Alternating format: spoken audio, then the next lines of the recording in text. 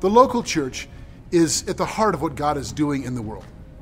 That means that the people of God in a particular location or community are the means by which God makes His mercy, His grace, His love, His compassion, and His very presence known in that community. It's how the people living there would know who God is and what He's like.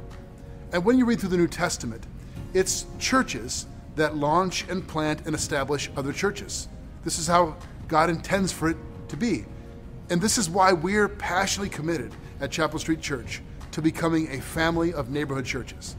We made the strategic decision not to build one large campus in one location and hope that people drive from farther away, but to reproduce ourselves in communities and in neighborhoods so that the people living there would know the presence of God.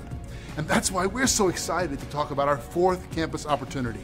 God has given us the place in North Aurora, and God is preparing a people with Pastor Andrew Griffiths and his team as he's assembling to launch this coming fall. And God has also given us the opportunity to make this happen financially. Recently, a very generous private donor has come and said that they would like to commit to matching 50% of the balance of this project, which is $1.1 million. So if we as a church family can give $550,000 to $600,000, this person will match that $600,000 and we can launch this campus completely debt-free. What a great opportunity God has given us. What better investment could you think of than to invest in the expansion of God's kingdom by expanding the local church, the way that God makes His presence known in a community. I'm asking everyone who calls Chapel Street Church their home, whether or not you attend the North Aurora campus, would you prayerfully consider what contribution you could make above and beyond your regular giving so that we could launch this campus debt-free this fall. And here's how you can do that. Simply indicate in your check, should you write a check, Neighborhood Church Multiplication. Or if you give online digitally, simply select Neighborhood Church Multiplication as your giving destination. And we'll celebrate together what God does in our midst as we launch the next campus for His glory and for the sake of His gospel. Thank you for being part of the Chapel Street Church family.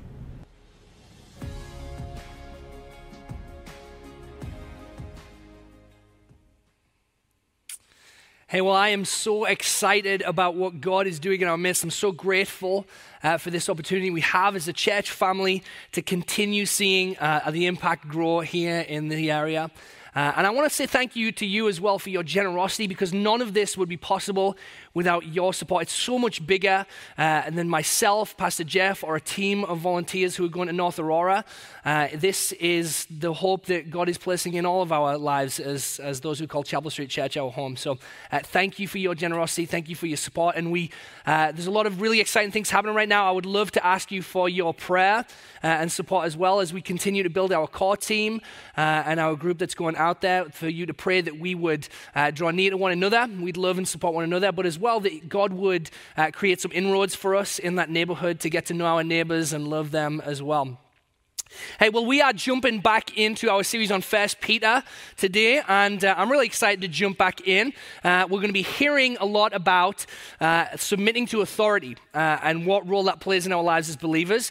But whenever we talk about something like that in church, I think it's not our most exciting kind of passage, because in our culture, I think we love rebels. I think we love those who play by their own rules, who don't submit to authority, but walk by the beat of their own drum.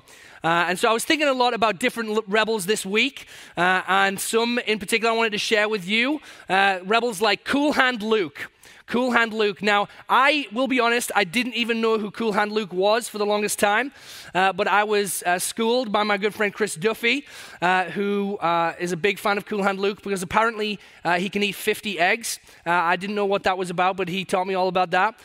We've also got rebels like Captain Jack Sparrow. He's a little bit more contemporary, right? We all love Captain Jack because we never know what he's going to do next. He completely lives by his own rules, exciting guy. But there is one rebel that stands above all else. And I think we all know who that is. It's Han Solo. Han Solo is the greatest rebel of all time. No one tells Han Solo what to do. He's his own guy. He gets the princess. Cool space adventurer, right? Of course, I had to work something like this in my sermon at some point, so forgive me. But yeah, we love rebels, don't we? We love stories and characters that kind of walk by their own rules, that set their own pace. And I think in our culture, we admire those who are not beholden to anyone.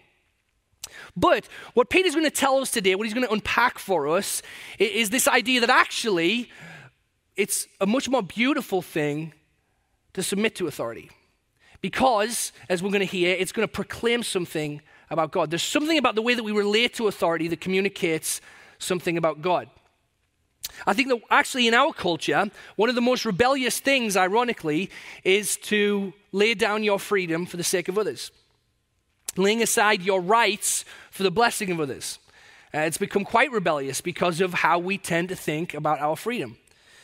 Now, as I said, we're coming right back in. I want to catch us back up, though, on what we've missed, because we've been out for a couple of weeks looking at 1 Peter. We took some time out to celebrate Easter and Christ's resurrection. And it's a great point that we're diving back in on here. But if you remember what this book is about, what this letter is about primarily, is our living home in Christ. And in fact, we've been memorizing 1 Peter 1:3, which is kind of this summary statement of Peter's letter. It says this: "Blessed be the God of our Lord Jesus Christ. According to his great mercy, he's caused us to be born again to a living hope through the resurrection of Jesus Christ from the dead." It's this amazing letter that Peter writes to the churches who are in exile, who are scattered around the area, encouraging them to remember what they've been given in Christ. And over the course of the first few weeks of us looking at this letter, we've learned that Peter is calling the church to be holy, to be set apart because of the living hope that they have in Jesus.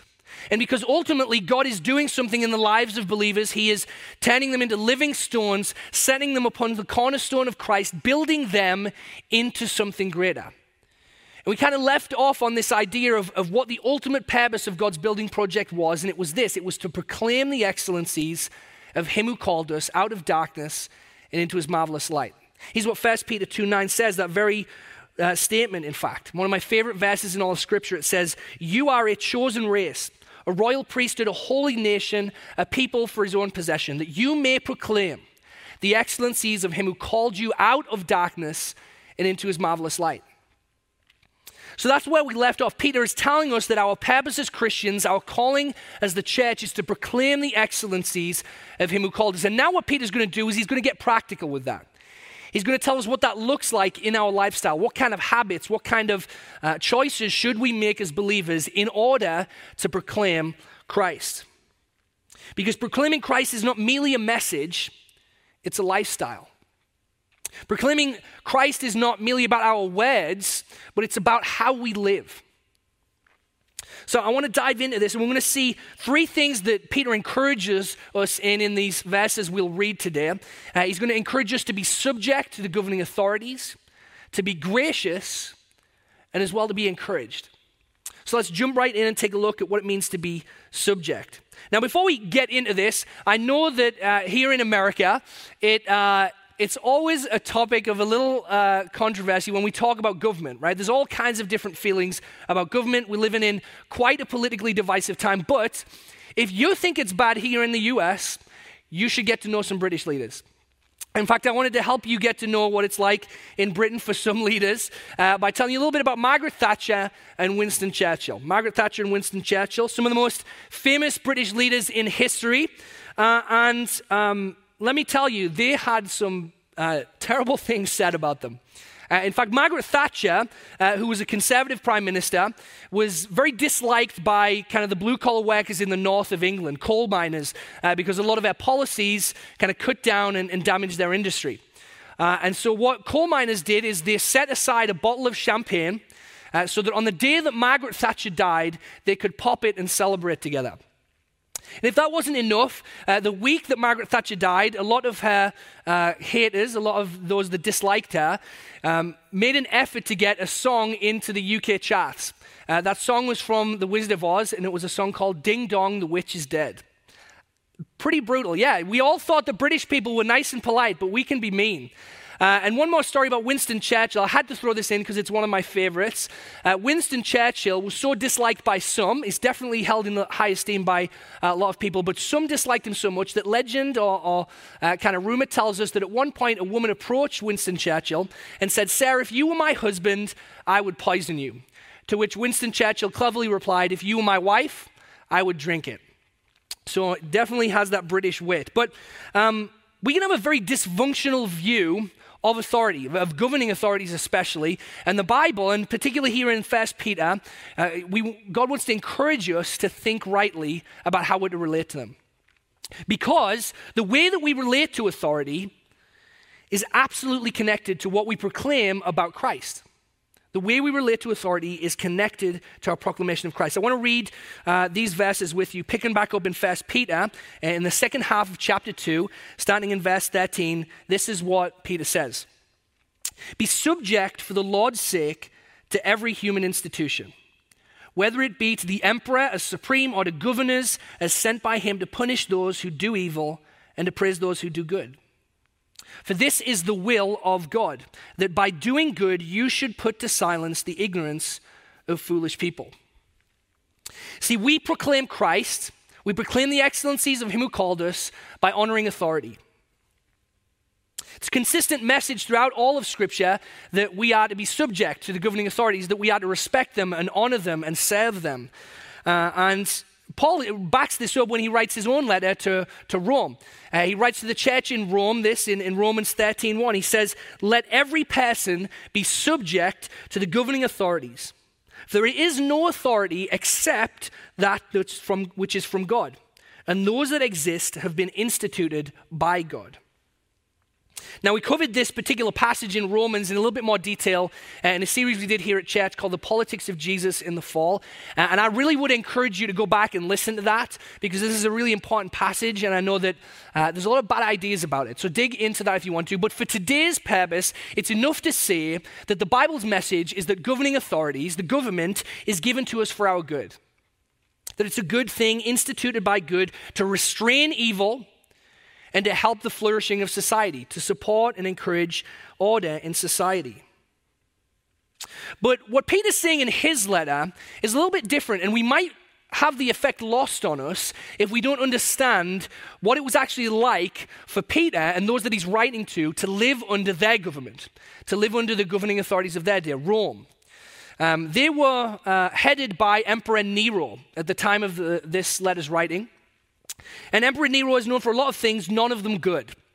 Nero was known for not at all being a fan of Christians. And in fact, Nero, it said, would take Christians, put them on pikes in the Colosseum, and set them on fire to light his chariot rides at night. Because he wanted to have light to see, and so he would literally burn Christians alive. And if that wasn't enough, we're also led to believe by some historians that Emperor Nero started the fire of Rome and blamed it on the Christians. He was not a fan of Christians at all. And in fact, the Roman government in general were very skeptical, very suspicious of the early church because as believers in one God, they were worried that they were kind of revolutionaries. And in fact, Jesus himself was crucified in part because it was suggested that he might be a revolutionary. And so they were very suspicious. And this was the government that they lived under. A government that was not just, a government that was not good, and certainly not providing blessings to the church, to the Christians. But Peter says, this government, those authorities that are doing that to you, I want you to be subject to them. How can Peter say to these early Christians whose friends and family were being persecuted systematically by Nero, how could he say be subject to that government? Because of what he says in verse 13. Let's read that together. Verse 13 says, be subject, and this is the important part, for the Lord's sake. See, we don't honor authority. We don't put ourselves in subjection to authority for our sake. We don't even do it for the government's sake. We do it for the Lord's.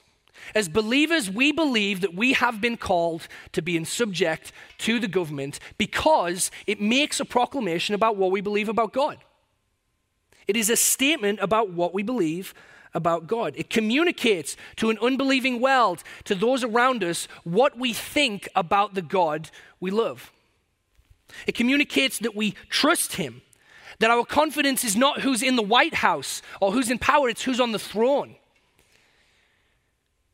Is that what we communicate as believers? Now, I know that doesn't sit well with us. I know that when we talk about this kind of idea of honoring authority and being subject to authority, it doesn't sit well with us because a lot of us have a lot of fear and concern and distrust of our authorities. But imagine how hard it was for these believers. Imagine how hard it was for these Christians who saw what Nero did to hear Peter say these words to them, be subject to the governing authorities. If Peter can be subject to Nero, if the early church can be subject to Nero, we can be subject to our governing authorities because we live in a much better world. But on those occasions where things go wrong, Peter has an encouragement as well. Because even under unjust governments like the one that Peter lived under, there's an encouragement. Verse 15, he says, "For this is the will of God, that by doing good you should put to silence the ignorance of foolish people." By doing good, put to silence the ignorance of foolish people. Now I know that here today, I'm sure those watching, there is all kinds of feelings about the governing authorities in your life. I certainly have a lot of thoughts about it, the ones in my life. But they are worthy of our honor. They're worthy of our honor. Not because of what they've done, not because of the quality of their leadership, but because of what Christ has done and what he's called us to do. If you are disappointed, concerned, or angry, if you are fearful over the governing authorities today, then I want you to hear Peter's words. God's will for you is to do good, to put to shame the ignorance of foolish men. If you distrust them, the best thing that you can do is serve God. It's to pray for your leaders, not slander them, not mock them. It's to serve and love your neighbors, not argue with them about why their specific political persuasions are foolish or wrong. See, as Christians, as believers, as the church, we need to let our proclamation, we need to let our witness, the witness of our actions and our words, be more about our trust and our confidence in God and his goodness than they are our distrust and fear over earthly authorities. What do most of your social media posts or your comments to your friends about our governing authorities say about your belief in God? Does it proclaim your trust in him, or does it proclaim your distrust in the government? Does it proclaim your love of Christ and his goodness, or does it proclaim your dislike of leaders?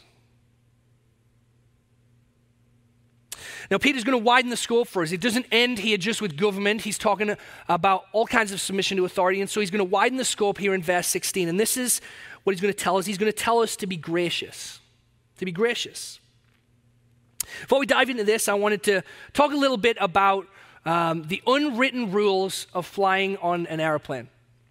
Not a lot of us have got to go flying in this past year with everything that's gone on. So this is going to be a bit of a refresher of what traveling on plane life is like. But here are my questions for you today. Answer them where you are at home. These are what is appropriate on an airplane. Number one, is it okay to clap when the plane lands? Is it okay to clap when the plane lands? I think that's a little odd. I have been on a couple of planes where this has happened, and honestly, I did not know what was happening when it occurred. So I'm going to say I don't think it is. Planes land all the time. Is it really that amazing? I don't know. Some people think it is. Some people think it is. Number two, is it okay to recline your seat during meal times? I will have to admit again, I don't think that this one is. I get so grumpy when I'm trying to eat and the seat's coming back towards me, not least of all because I'm way too tall to fit in the regular seats, so it's difficult as it is. So if you're in front of me, I'm sorry, but please don't recline your seat when we're trying to eat. And then lastly, and this is the most important one, guys, the most important one, is it okay to take off your socks and shoes on an airplane? Just take a look at this for me for a second. Take a look at this picture. Does this look okay? Does this look okay? I think not. I'm sure that person is very comfortable, but they need to learn an important lesson that we all do, and this lesson is this, is that our freedom isn't always for our benefit, right? I know that you can't take those socks and shoes off, but maybe it's not good for everybody else. We all form rules on what we can and we can't do based on our preferences, most often. The idea of what we can do on a plane or out in public, a lot of the rules that govern us are our preferences.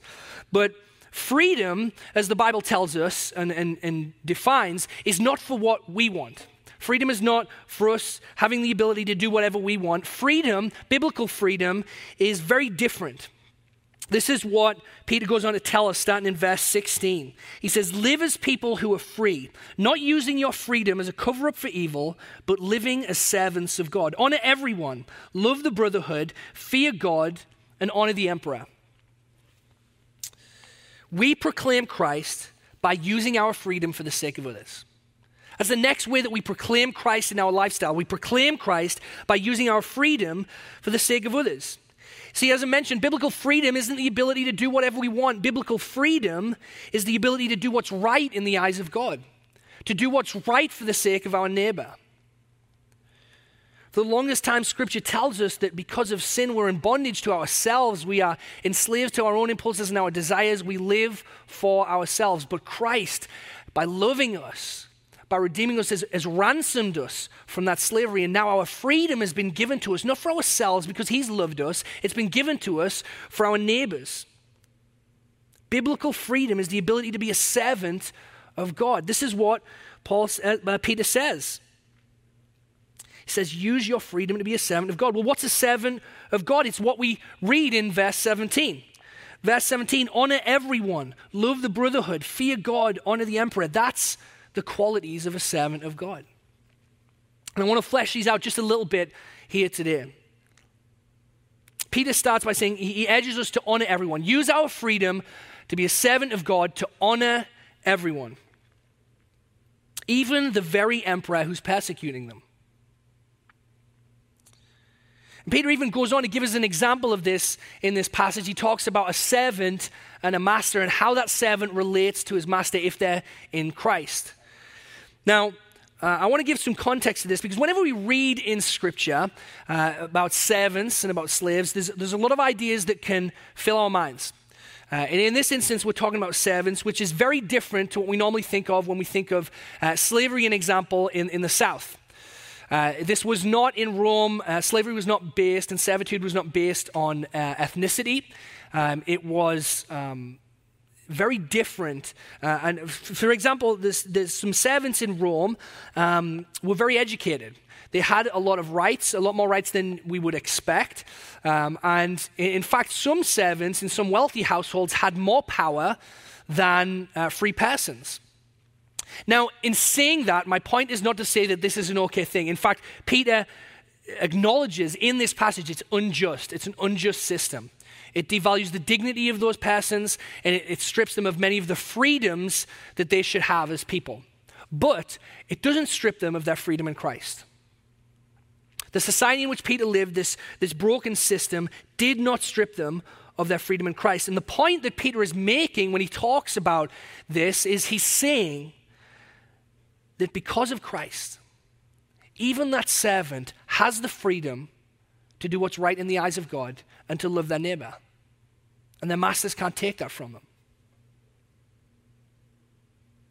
The purpose of freedom for that servant wasn't to liberate themselves, it wasn't to fight back against their authorities, but it was through humility and through surrender to do good, to love and honor their masters so that Christ would be seen, even in their suffering, even in the injustice of what they were in.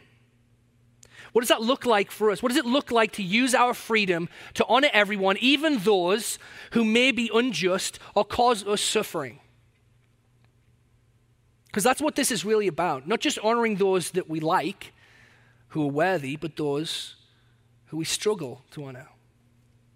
I can't help but be drawn to Pastor John Kelly's words from a few weeks ago when Pastor John Kelly came and visited us and talked about the love that we should have for our neighbors. And he talked about inviting people to your dinner table, inviting those who are different than you to your dinner table, loving them, inviting people even that cause you pain.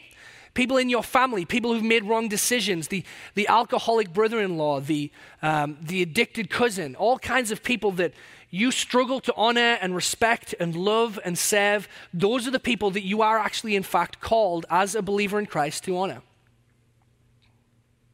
In Philippians, Paul tells us, do nothing out of selfish ambition or vain conceit, but in everything, through lowliness of mind, esteem others. In humility, value others above yourselves, not looking to your own interests, but each of you to the interests of others. That's what Christian lifestyle looks like. So let me ask you today, whose interests do you least want to look to? Who is it most difficult to value above yourself? Who is it that you least want to encourage, to pray for, and to serve? Perhaps the message this morning is that you're called to honor them, to use your freedom that you have been given, to surrender your own concerns and look to the concerns of others. Now, Peter also urges the church to love the brotherhood. I want to go through this quickly as well because this is really important, especially for us. Our freedom should be used for our brothers and sisters in Christ, for their benefit and their blessing. And that's what he gets into. He says, love the brotherhood. Now, back then, it's worth stating that there were all kinds of tensions that existed in the early church. There were ethnic tensions. There was political divisions, just as there are today, whether we should support Rome, whether we should fight against Rome. And in fact, in Jesus' closest circle, there were people who believed those two different things. But in Christ, we're told by Paul and by Peter that those divisions, those walls of hostility have been broken down, that we are to love one another. Jesus, in fact, himself said at the Last Supper, that the way that we love one another is a way that the world will see who he is. It's a proclamation of him who called us out of darkness and into his marvelous light. So what are the divisions amongst the brotherhood today? What are the divisions that we face in the church? Well, they're not all that different. There are certainly political divisions in our churches today. Divisions over whether we can fellowship with people who believe things that are different politically than us. Which side is more like Christ? Spoiler alert, neither of them. We honor one another, we love one another apart from the divisions and the reasons why we can split from one another, because that's who Christ has called us to be. It is a poor proclamation to the world. A poor proclamation to the world when the kind of love that we have for one another is built on who is like us, on who appears most worthy. The kind of love that we found in Christ should call us to not hold our brothers and sisters at arm's length, but to embrace them, to love them. Not only those that we think are worthy or who fit our sensibilities or our preferences, but all those who call Christ Jesus their Savior. Last thing I want to mention really quickly here as well, Peter says, fear God. It says, fear God. Freedom should be tempered by a healthy fear of God, is Peter's point. Freedom should be tempered by respect for God's word and his commands and his call on our life.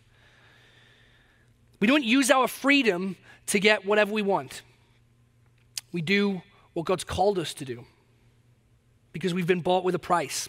See, what we're really saying here is that though grace covers a multitude of sins, so there's forgiveness that overflows, we should pursue those things that God's called us to pursue. We shouldn't use God's grace and his mercy as an excuse to live how we please and use our freedom for ourselves. Now, I don't know about you, but all of these ideas, all these things that Peter has called us to, is so challenging. I have a really hard time. And even in studying this last week, thinking about how this plays out in my life, I'm convicted that I fall very short of what Peter's calling me to in this passage. And that's because sometimes we neglect the last encouragement here. The encouragement that Peter has for us. To be encouraged, this is what he tells us. Start in verse 21. To this you have been called, because Christ also suffered for you, leaving you an example so that you might follow in his steps. He committed no sin, neither was deceit found in his mouth. When he was reviled, he did not revile in return. When he suffered, he did not threaten, but continued entrusting himself to him who judges justly. He himself bore our sins in his body on the tree that we might die to sin and live to righteousness. By his wounds you have been healed, for you were straying like sheep, but have now returned to the shepherd and overseer of your souls. We proclaim Christ by being transformed by his example.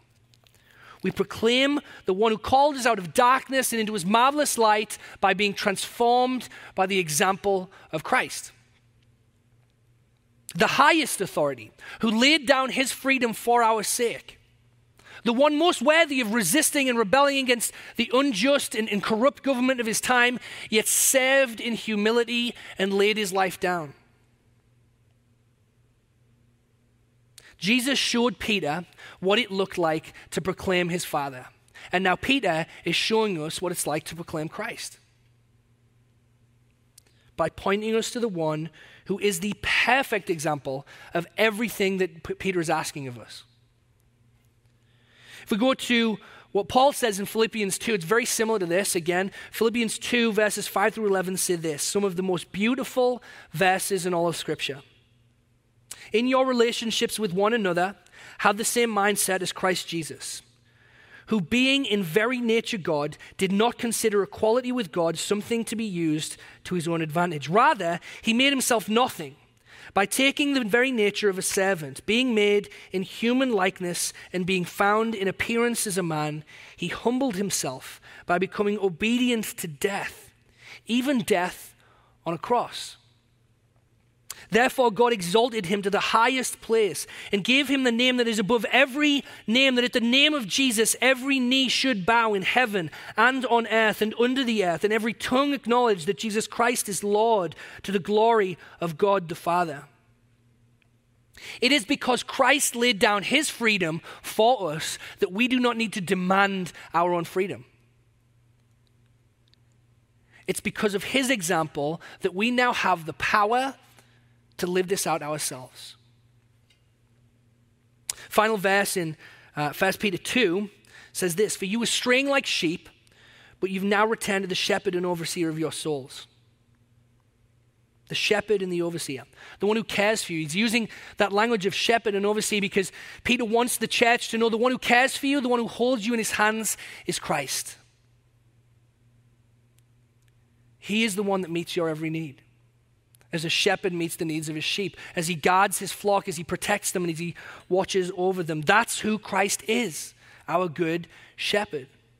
And we've been returned to him by the love of Christ. Trusting him and believing his words, believing that Jesus really is all that we need, that we don't need to fight for the right candidate, that we don't need to overcome those who believe differently than us, that we don't need to by force pursue the kingdom of God here in this world, but by grace. All of that belief, all of those actions proclaim the joy of the gospel.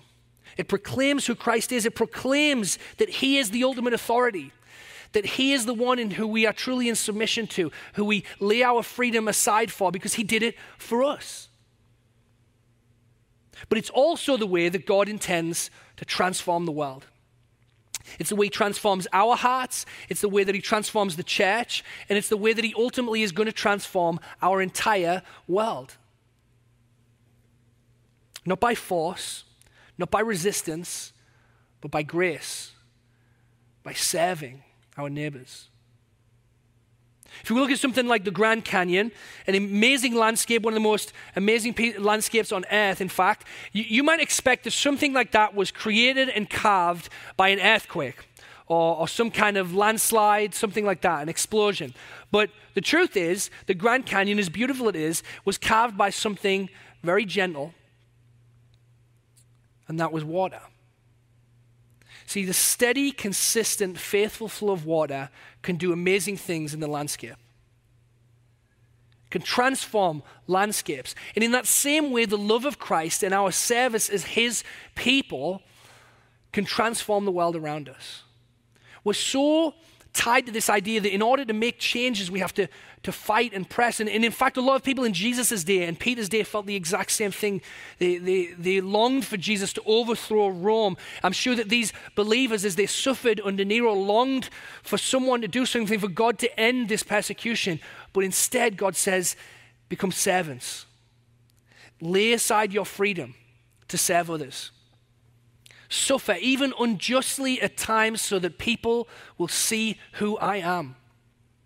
So that by doing good, you will put to shame the ignorance of foolish men.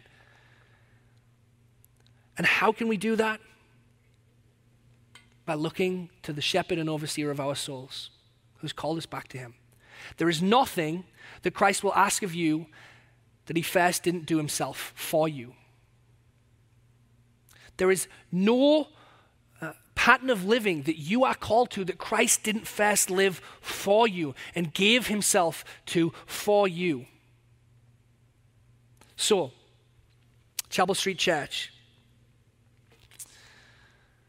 live as people who are free.